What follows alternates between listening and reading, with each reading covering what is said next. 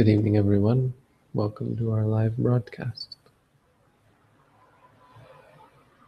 Today's quote is from the Anguttara Nikaya about Nakula Pita, Nakula Mata. These are a curious couple who elderly couple who went to see the Buddha, and when they saw him, they fell at his feet and called him son, and asked him where he had gone, why he had left them. And the Buddha explained that in their past lives, they had been his parents for 500 births. He preached to them, and they became Sotapannas. And so this is a quote from a talk about. I guess the whole point of it is how married couples should behave towards each other, or how the sorts of things married couples are concerned with in regards to the Dhamma. So the idea here is this guy, the Nakula Pita, is dying, and his concern for he's sick, and his concern for his wife that he's leaving behind is making the sickness worse. So he's actually dying. But the wife reassures him, reminds him of how well off she is, and how she's really going to be okay. It's not something that he should worry about. And his worry subsides, and as a result, it gets better. And then he goes to see the Buddha, and the Buddha extols virtues of this woman. It's not the most profound quote, but it gives some small insight into the way enlightened couples live. These two are Sotapannas, so they call them enlightened to some extent, not fully enlightened, but on the first stage of enlightenment.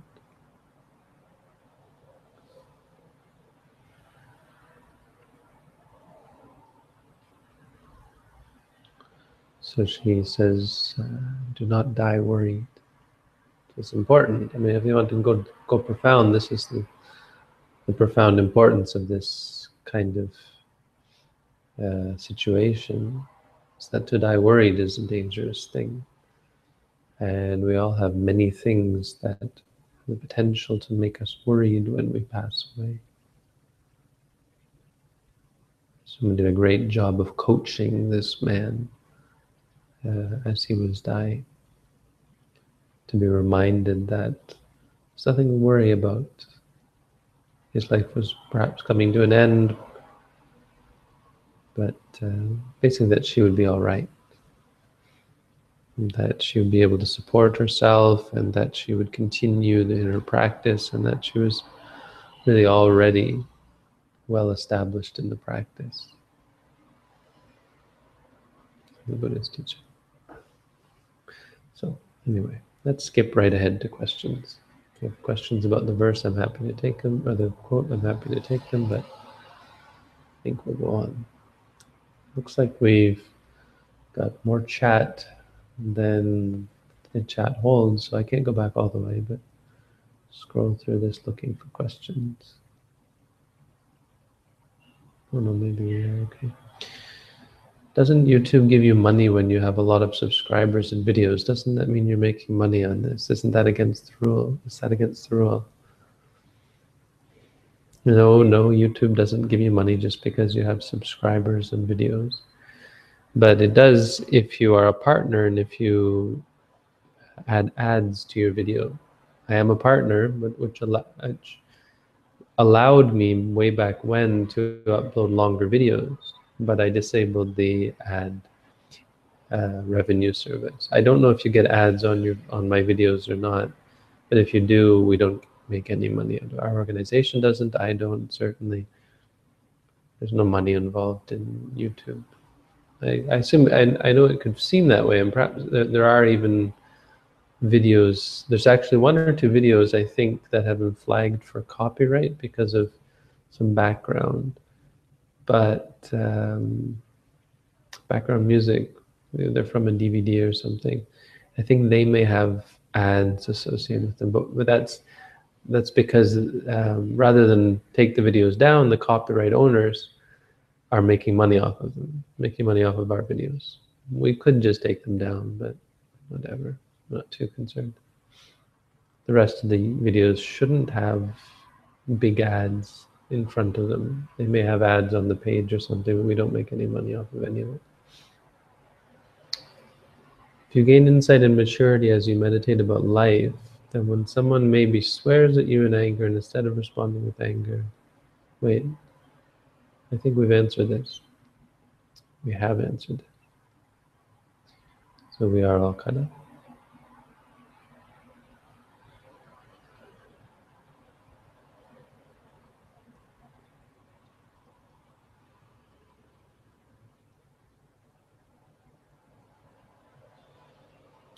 Right, I remember all these. Okay, scroll ahead. Oh, these are all the Hungary ghost. Okay, there we are. Now we're caught up. Should one note swallowing during meditation? Absolutely. If there's swallowing, one should note swallowing. For some people, the swallow reflex, you just say swallowing. When we fall in love emotionally with someone, can we consider this to be attachment? If yes, should we recognize it as attachment and let go of this feeling? I mean, what would you consider it besides an attachment? Suppose the problem is we call it love. See, and love is such an ambiguous word in this instance. I mean, love is not the whole story. When you fall in love, you're very much talking about attachment, but love itself is positive. Love itself is to wish well for someone. Attachment is wishing for someone to bring you happiness. It's the desire to be pleased.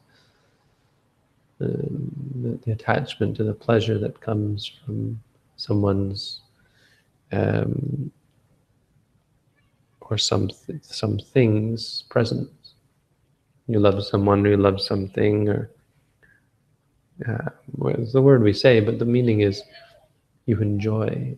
You enjoy seeing, hearing, smelling, tasting, feeling, and even thinking certain things. But love is different. Or, it's just a word. There are certain meanings of the word love that are different. That mean wishing for someone to be happy. Kindness, friendliness.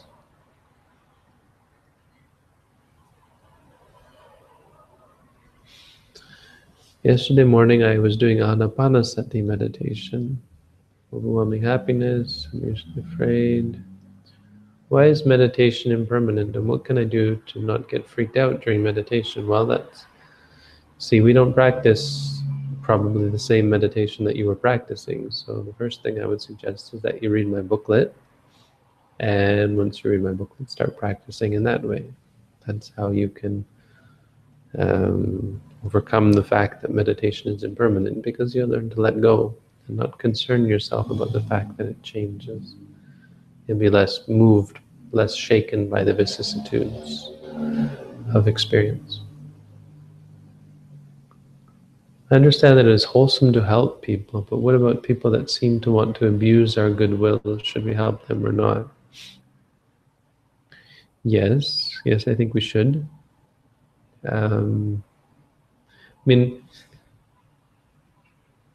as with everything in Buddhism, it's up to you how far you want to take things. But in the end, the idea is to not be concerned about pain, sickness, and even death.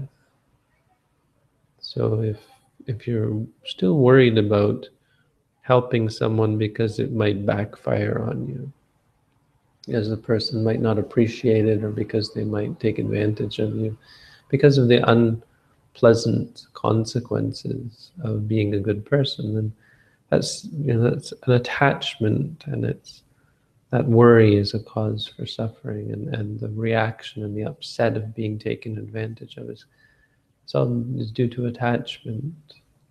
An enlightened being isn't concerned about that. They help someone, and if the person doesn't appreciate it, it's not really their concern. I don't think it influences their desire to help, because they have a pure mind. And moreover, if you're not enlightened, you're trying to cultivate a pure mind. If you look at some of the Jatakas, there was this. I mean, believe these Jatakas or not, some of them are pretty far out in terms of believing them, but in terms of the moral, like they're, no matter what, they're quite profound, whether you believe them to be true or not. The Bodhisattva was a monkey, and this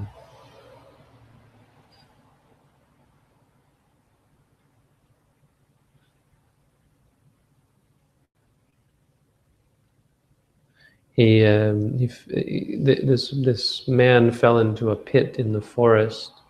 I remember, I think the story is even longer than this, but anyway, the man fell in a pit, and this monkey came along and pulled him out of the pit. When the man got out of the pit, he picked up a rock and bashed the monkey over the head, thinking he would eat the monkey. He would take the monkey for food. And so he picks up the monkey, he throws the monkey over his shoulder. It's after the monkey had saved his life, it saved him from this deep pit, from a hunter's pit or whatever. And then to top it off, the man's walking around in the forest and realizes he's lost. And the story goes that the monkey tells him, the monkey is still alive, but bleeding out of his head and dying. And the monkey shows him the way to go, the way to get out of the forest. I mean, the whole point of the story, and it's quite a beautiful story, how selfless and unconcerned the monkey is with his own well-being, and even with the goodness of this person. He's only concerned solely with his own behavior and his own goodness, his own good deeds to help someone. There's stories like that. It's not the only one. So I think generally the consensus, I don't think I'm alone in thinking that you don't worry so much about the goodness or even the appreciation of other people for our good deeds. We do good deeds because they're good. It kind of goes against a sort of a superficial understanding of karma, that you do good deeds because they give you a good result, and so you're always focused on the result. In fact, that's not really how karma works. Karma is not being focused on the result per se, except in terms of how the results, except in terms of the result that they have for your own mind. You do good deeds because of the effect that they have on your mind. You don't worry about whether it makes you rich or powerful, or even brings you pleasurable experiences. If our nature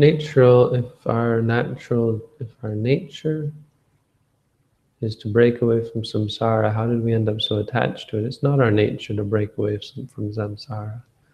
It's our nature to cling, for the most part.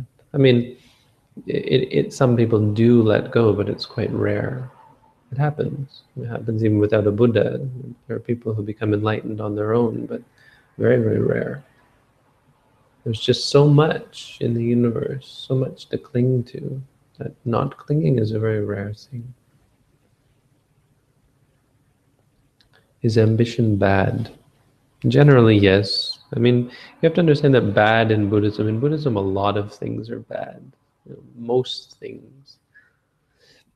Unfortunately, in the end, many things become unwholesome. But all that means is that they're conducive to rebirth. Do you consider something evil because it means you're going to be born again? If so, then it's evil. Ambition is evil because it's likely to make you be born again. which doesn't sound bad to most people, but unfortunately, it's a cause for more suffering. And so eventually, one who becomes enlightened gives up any desire to be born again. And as a result, they don't have ambition per se, because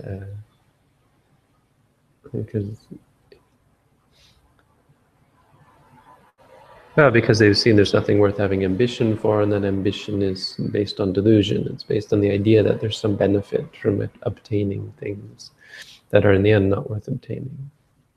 So it's based on delusion. But, these are such subtle and such refined things that you'd probably want to distinguish, like the ambition to kill people. That's a very bad ambition. The ambition to meditate, well, it's a fairly benign ambition. And in fact, in a worldly sense, it's beneficial because it means you're going to meditate. Is cultivating flexibility for half or full lotus position a right application of effort, or just a material pursuit?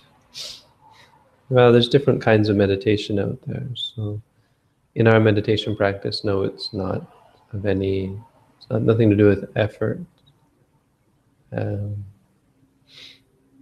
Cultivating flexibility in general isn't, it's artificial. You're forcing your body into a stretched state.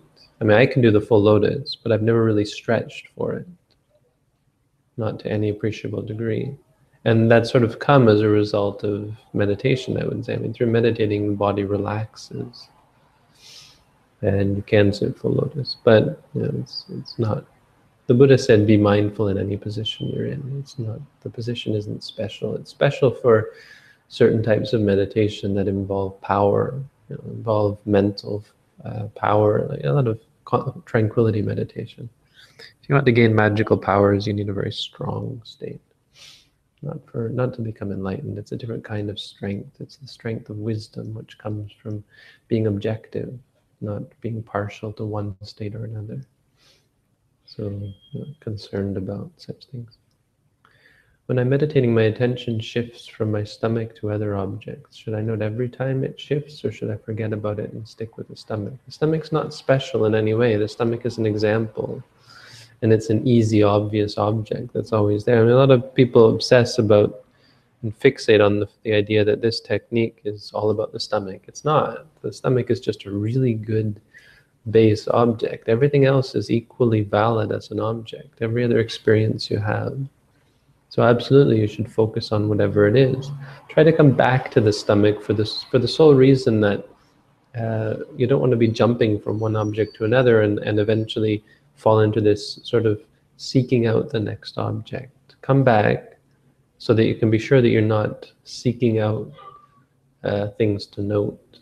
You're letting them happen of their own accord. It keeps you grounded. The stomach will keep you grounded, so it's good to come back. A question regarding the sixth precepts. What would your suggestion be for upholding the sixth precept with an unsociable sleep pattern? You sleep at 3 to 4 a.m. after the broadcast and wake up in the late morning. I simply push forward the time from noon to 4 p.m. as I'm still only eating what I need. 2 meals I work at home and not eating again until the next day. Sure, I mean, these are concepts, they're conventions.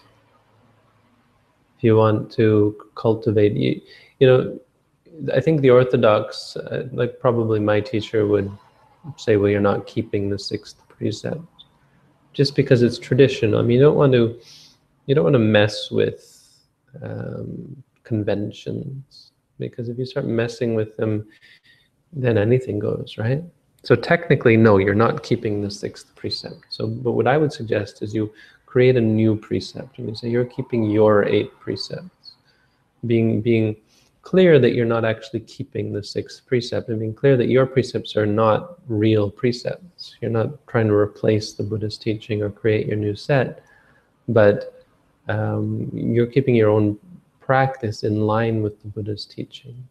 So it's an individual practice on your part.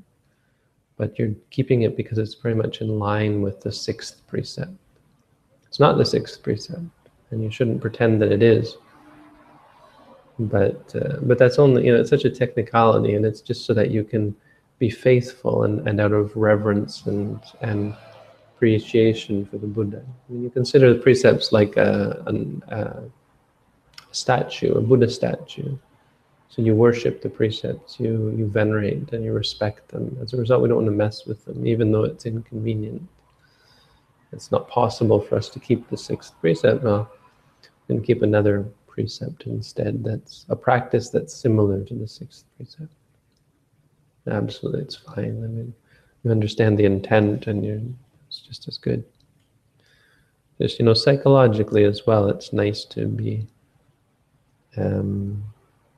to respect the Buddha and his teachings to the extent that we don't break the rules, even when it seems silly that we're keeping them. It's not the best practice to keep them, but we still respect them. And as a result, you don't say, well, I'm keeping it, I'm just keeping it different. You say, no, I'm not keeping the sixth precept, but I'm keeping something similar to it out of veneration for it. What do you think about Ram Dass teachings? I don't think about Ram Dass teachings. Sorry, I never know anything about Ram Dass teachings.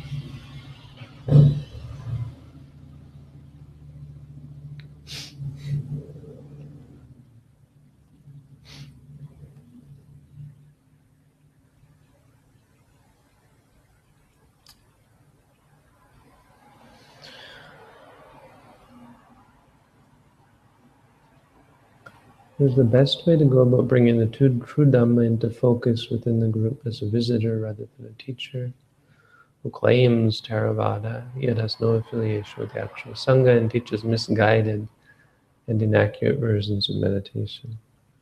Well, don't be too quick to assume that someone teaches misguided meditation just because they don't teach practice the same way as you do. There are many different kinds of interpretation. I mean, if you don't agree with someone's way of practicing, then don't go to their group. It's the best reason, better than fighting with them or arguing with them. Start your own group that is in your mind not misguided. I have a book called the Dhammapada. Is this the same as Dharma?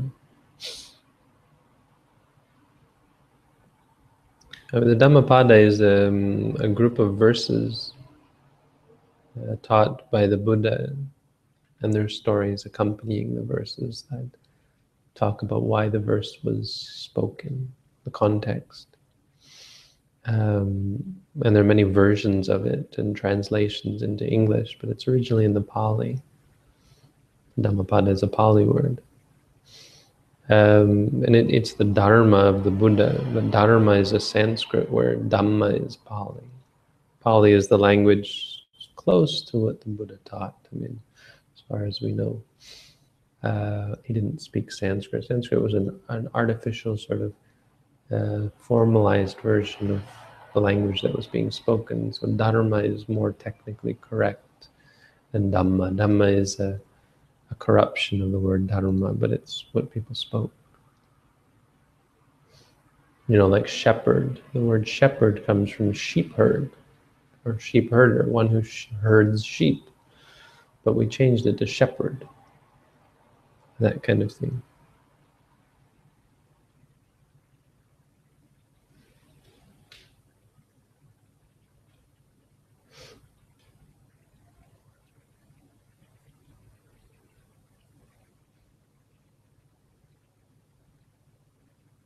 Oh, 52 viewers. Hello, everyone. It's nice to see people tuning in. Tomorrow, I think, it's a bit ambiguous now because internet's not coming to the new place until Thursday. And we have internet here until then. We have this place until August. The problem is Wednesday is the day I have to move in. Wednesday is the beginning of the rains. So Wednesday I will be at the new place. Which means Wednesday I'm pretty sure we won't have broadcast. Tomorrow we might have broadcast. Tomorrow I can come back here to do broadcast. But we have a new meditator at the new center. I haven't even met him because I'm here at the old place. But tomorrow I have to go meet him and give him his first, well, I have our first meeting with him anyway, in the next exercise. I have to think about that. Tomorrow night we may not have broadcast. Wednesday we probably won't. And Thursday we most likely will again.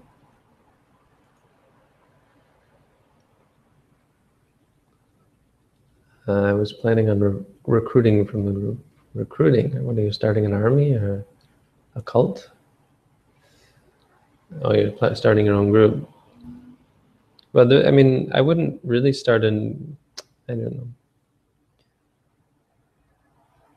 Probably the best thing you can do is do a meditation course first to settle yourself in the practice. Finish a meditation course in whatever tradition, in our tradition, and then become a leader in that regard. But you know, if it's still doesn't, you can still start a course, start a group.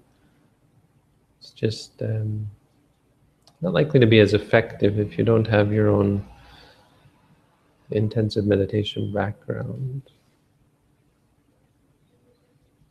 If you're unable to come and do a course, then sure, start a group. Just meditate together. There are ways to advertise, like there's this meetup.com, I think is a good one. There's lots of different ways you can advertise. I wouldn't go like poaching other people's meditators. I don't know how kosher that is.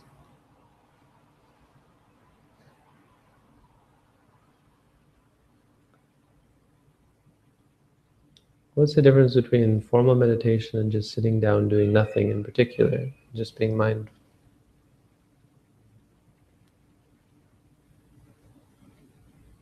What's the difference? Well, I mean, when you sit down and being mindful, you're meditating. I mean, we have a formal meditation technique, and it gets quite involved actually throughout the course. So, when you're doing formal meditation, it's a little more psychologically involved because you're intent upon it. You're not doing anything else. If you just sit down and be a little bit mindful, well, the mind is still free to get lost in other things. There's not as much of a psychological focus or say, attachment to the practice. And so the mind is free to flit and free to decide, I'll do something else. It's the determination. Like when you set your alarm for 30 minutes, that's kind of making an adhitthana. I'm going to sit for 30 minutes. And that does something to your mind. So there is a difference. That's the difference, is the intention. You have the preliminary intention to do something, and that gives you a power, strength. Can give you strength.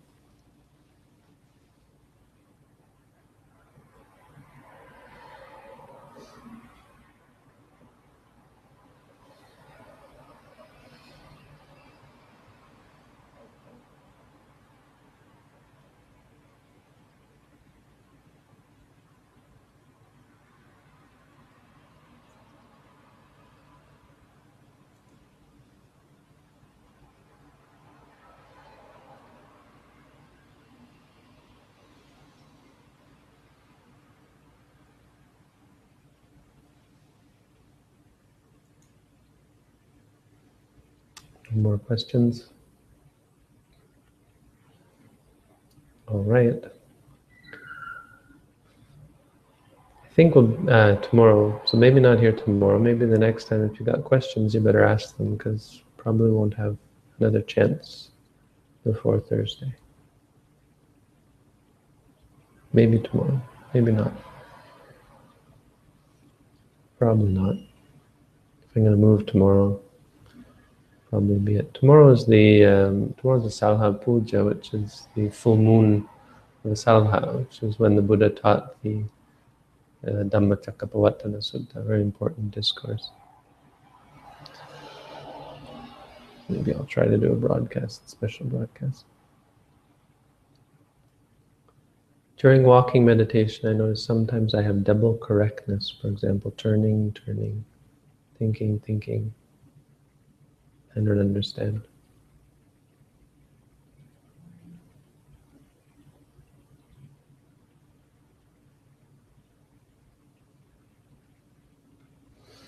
Familiar with the Dhammakaya movement in Thailand? Oh yes, as familiar as I want to be. They have some very, very strange views. Anyone who's wondering about the Dhammakaya movement should really read this essay by this former monk, former Dhammakaya inner circle monk. I think he's not a monk even anymore, but man, he's got some interesting things to say about Dhammakaya. I spent 5 hours listening to. We had a private interview with the vice head of Dhammakaya, the number 2 guy. The number 1 guy doesn't give that kind of thing, but the number 2 guy, because I was involved with the project to do a documentary on meditation.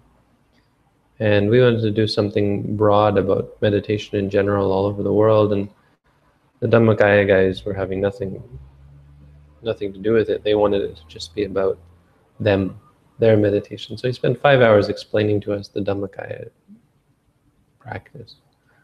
And it was strange, to say the least. I mean, some of it wasn't bad, but they have this idea that the mind is this big and it exists here in your center of gravity, and do some crazy things.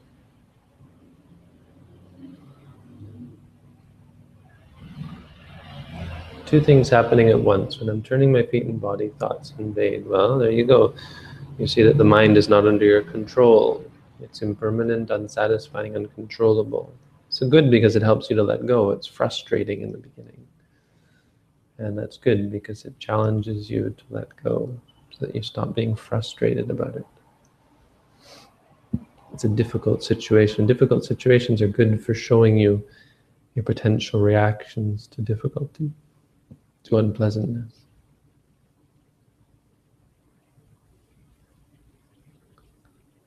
What are the main differences between Taoism and Buddhism?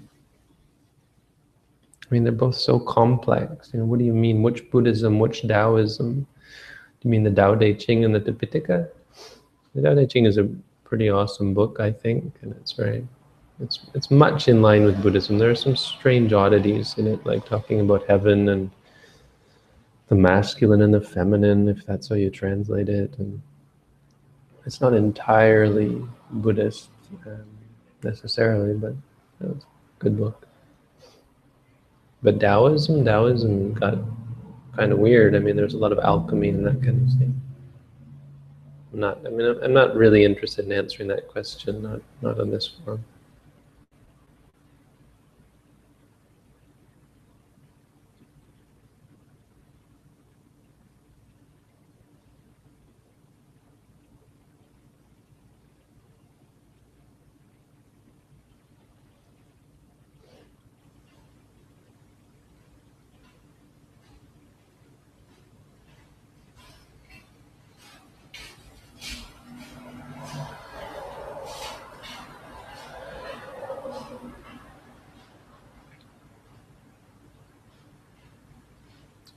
All right. Okay, I'm going to stop it there. We'll see. Maybe we'll have a special broadcast. Oh, there's a new question. All right, one more. This is it. How do I cultivate empathy? Just being able to understand others' feelings, especially negative ones. For example, someone else is being bullied. I know I should try to walk in their shoes instead of feeling contempt. Are there ways to go about this? We've answered this. I've answered this before, like yesterday, I think, but you don't have to worry so much about empathy. Concern yourself with letting go of the anger, letting go of the aversion towards the person. Because when you do that, and when you're in general mindful, you'll be much more in tune with people's emotions and their defilements. You know, you'll be able to see people's problems You'll be much better able to handle them and understand them, because you'll be present. You really will be alert and attentive to other people. And being free from your reactions, you'll be able to react appropriately. If someone wants something from you, you'll be much more inclined to just give it to them, to help them. It's just the easy way. I mean, it's just natural. Why wouldn't you? Why fight? Why avoid the situation? So empathy is the kind of thing that comes from being enlightened, comes from mindfulness, comes from being pure of mind. So worry much more about your own mental purity, and things like empathy, compassion, and so on will come from it. Does it make sense to do walking meditation whilst commuting? Like on the bus? Whilst commuting. Don't know how that could be possible. On the train, maybe? Sure. I mean, don't worry too much about it. Walking meditation is good when you're doing a full day of meditation. That's really what it's best for, because you don't want to be sitting around all day. But if you're walking around all day anyway, just sitting in meditation is enough. On the other hand, walking meditation has its own benefits, and it's not to be discarded. So it is good to do it, but if you're commuting, I certainly wouldn't be too concerned about walking meditation. When you're walking to work, when you're walking to work, do a sort of a simple walking, like walking or right, left. I mean, that's the sort of natural thing you should do anyway. I didn't realize commuting meant walking. Walking could mean commuting. I'm not really sure what that word originally meant, but in my mind, commuting means being on a vehicle. That's what it's always meant. Hard to, maybe you're British. Are you British?